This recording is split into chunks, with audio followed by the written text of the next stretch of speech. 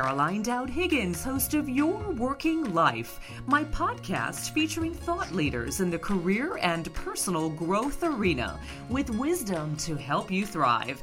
Now, this podcast provides you with tools, inspiration, and resources so you can enjoy your career and love your life. And today, I am delighted to welcome my very special guest to the show, Scott Sonnenschein. Scott, welcome to the show. Great. Thank you for having me. Oh, I'm really excited to dive into a conversation about your extraordinary book, but let me tell our listeners a bit about you. Scott Sonnenschein is the Henry Gardner Simmons Professor of Management at Rice University. His award-winning research, teaching, and consulting has helped Fortune 500 executives, entrepreneurs, and professionals in industries such as technology, energy, healthcare, retail, education, banking, manufacturing, and nonprofits. And Scott holds his PhD in management and organizations from the University of Michigan and an MPhil from the University of Cambridge and his BA from the University of Virginia. Scott, you are a prolific writer and an extraordinary expert in your field, and your incredible book is called Stretch. So I want to use that as a point of departure to give you an opportunity to talk about what is stretching. What is that whole context of the book? Stretching is the psychology of being resourceful, and it recognizes that what matters most in our careers and in our business, and for that matter in our lives, is not so much what we have in terms of our resources, but how we actually use those resources. And it's about getting in the mindset that tries to expand the value of everything we have, as opposed to dedicating all of our energies and efforts trying to get more resources.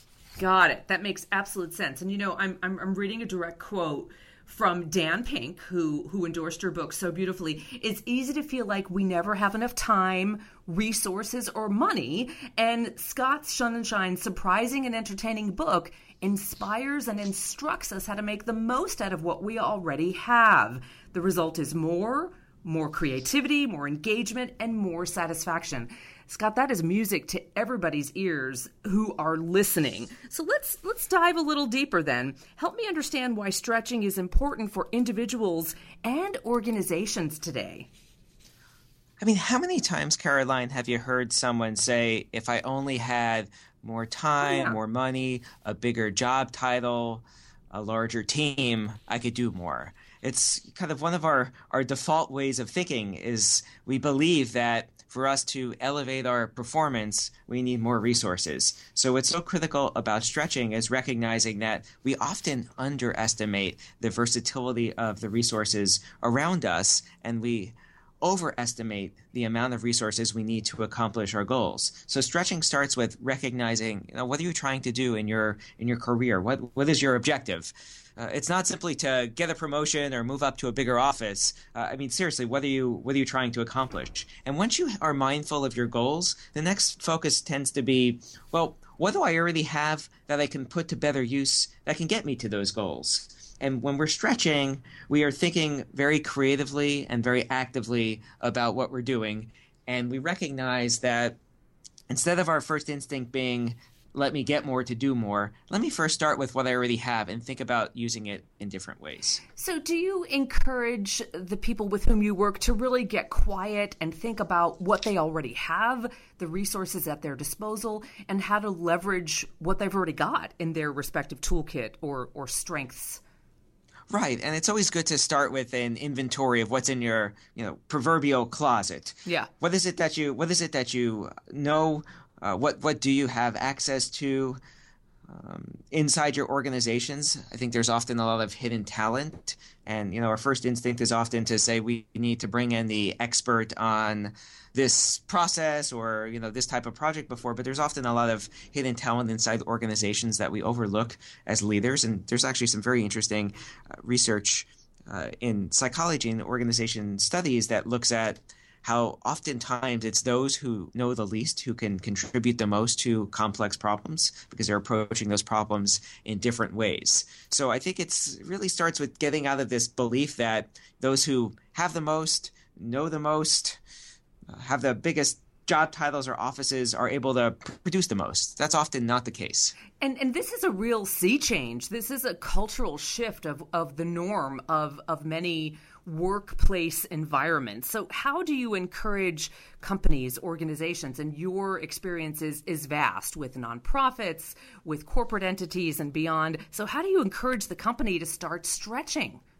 Well, I think that the first thing is they have to really create a culture that promotes asking, what do we have?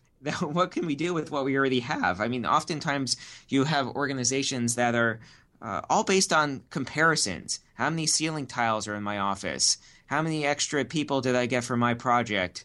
What is the budget for my project? And these types of social comparisons are really dangerous for several reasons. One is they really take our mind off of our real focus at work, which is meeting goals and being productive. Instead, we play all of this gamesmanship around trying to get more resources when often we might not even need those resources to get our work done. And then it also, of course, makes us feel miserable because our project might seem important until we look around the corner and see that someone got one more person than us, or we might feel good about our 150 square foot office until we see someone, with a slightly bigger office. So we make these comparisons, and there's always going to be someone who has more. But the bigger danger is they're focusing on the wrong questions, because we shouldn't be asking, how can I get more resources? The question should be is, how can I do more to advance my goals? Well, and from the perspective of a career coach, an executive coach where I sit, it's incredibly gratifying when you empower an individual to play to their strengths and stretch and increase capacity based on what they already have. I imagine that boosts morale significantly in an organization. Right. It's a very empowering message, because what you're basically telling people is you usually have abundance, and the challenge isn't to go out and get more resources. It's to unlock the abundance you already have. You might have some hidden talent, you have some skills, you might think that maybe you lack experience for this type of project, but that lack of experience might also come with a type of perspective that those who have experience don't have. So it's really about asking those questions, what do I have, as opposed to what don't I have, and then taking the what you do have and making the most out of it. So let's get a little more granular. And who's the best audience for this book? Is it the individual professional? Is it the leader of the team, the head of the organization? Who's going to benefit the most from Stretch? Stretch is written with examples at all three levels, actually. It's written about organizations that have fostered cultures of stretching. It's written about people who are leading teams and trying to have more resourceful teams. And then it's also written from a career perspective and trying to be more resourceful in your careers. I mean, one of the challenges that people have in their careers is they're always, if they're told, for example, by their boss, no, you can't have this extra headcount, or we're going to push the timeline up for your project. Their first reaction is, oh, well, maybe I'm not in such good standing with my career. Otherwise, I would be getting more time. I'd be getting more money. I'd be getting more people, and so on. And that type of thinking is really dangerous. So when we're in the stretching mindset, we sometimes see these challenges as actually opportunities to show how we can put better use of our resources to work, and not treat these as career setbacks. And oftentimes, if you can deliver that type of project under constraints, and there's a whole host of research that shows that these constraints make us actually more creative and able to come up with better solutions, what kind of message then great message you send to your boss and say, not only did I deliver incredible work, but I delivered it under these constraints that you gave me. And that's a real big boost to your career. I love that, because you're really reframing the obstacle as an opportunity. Good stuff.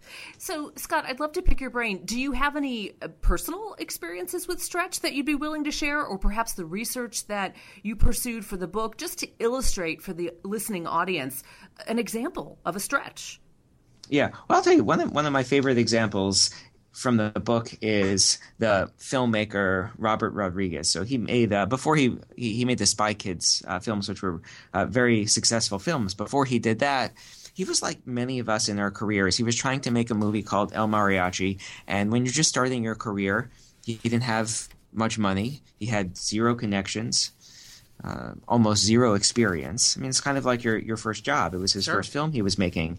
And instead of trying to copy how more experienced, big budget films would be made, he realized, one, I'm never going to get the resources to do that, but what can I do? And he started looking around and he started finding things that didn't appear like resources at all. I met someone last week who I think could play this part. I have a friend who has a ranch on the Texas-Mexican border that could be a good place to film. Instead of using expensive props, I can take some condoms and fill them with red paint, and that's how we can emulate some of the blood in the blood scenes for those movies. And he ended up making his movie for about $7,000, where it costs most Hollywood production trailers of about 30 seconds, about $20,000. But what's more remarkable isn't just that it costs less, is that people love the film because he had to make choices that forced him to be more creative. So the way he edited the film, because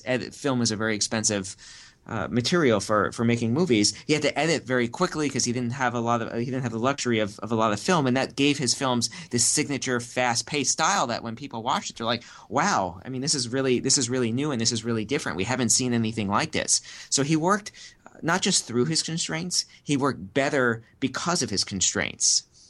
Love that. And ultimate example of resourcefulness. You know, my belief, my perception is that entrepreneurs have been resourceful out of necessity for decades. That's just the nature of being an entrepreneur. And now I'm hearing you say this can be used mainstream in any organization. It doesn't just have to be for someone who has solo control over a project. How do you get started in your organization? What's a baby step toward stretching? Yeah. So I think the first is to recognize, and I think you hit the nail on the head right there, is we tend to think of resourcefulness as driven by necessity. Mm-hmm. So someone whose backs are against the wall, a bootstrapping organization. And what I'm trying to do in Stretch is make the case that resourcefulness is something that you can use in those hard times, but also in those good times, because it leads to better results. It makes you more creative. So the first thing for more organizations in more fortunate situations is create artificial limits. We like to think of limits as something we want to overcome, and no one wants to hear, here are some limits at work, but, try asking for a little less budget, or ask for one less person on your team, or a little less time. That is so counterintuitive to the way that people think. I have this opposite of stretching I call chasing, which is this belief that we just keep needing more and more resources to do things. From a chasing perspective, all of this creating artificial limits is really hard because we judge the worth of ourselves and our projects and our careers based off of our resources. How big is our office? How big is our budget? So this is such a different approach to then think, well, I'm actually going to ask for less because I recognize that when I ask for less, I can put myself in a mindset that allows me to be a lot more creative. Another thing I like to recommend is throwing out the plan. When we're in the land of chasing, we like to plan a lot because we think the more time we spend laying out things, the better results we can get. The research shows that there's actually very little. If you look at strategic planning, where the stakes are probably the highest in business, looking at 5-year plans, the relationship between strategic planning and organizational performance is very modest to almost non-existent, depending on the studies that you're looking at. So try throwing out the plan. Try getting more comfortable with improvising and thinking about work as a series of lots of different experiments. Try running a meeting without an agenda and letting things grow more organically. Now, we're going to want to do this all of the time, but the point is when you interject these activities into your work routines, you create a culture and a forum for coming up with new and oftentimes better ideas. I love it. What I'm also hearing is it doesn't have to be perfectly crafted, right? The improvisational component, the do it as it feels is okay. Take that risk. If it doesn't work, reframe, try again. That's right. As long as you're learning, that's the key thing when you're improvising. As long as you're learning and then getting out there again and trying to experiment, that's great. I mean, we tend to forget that we get credited and we're successful not for what we plan to do, but for what we actually do.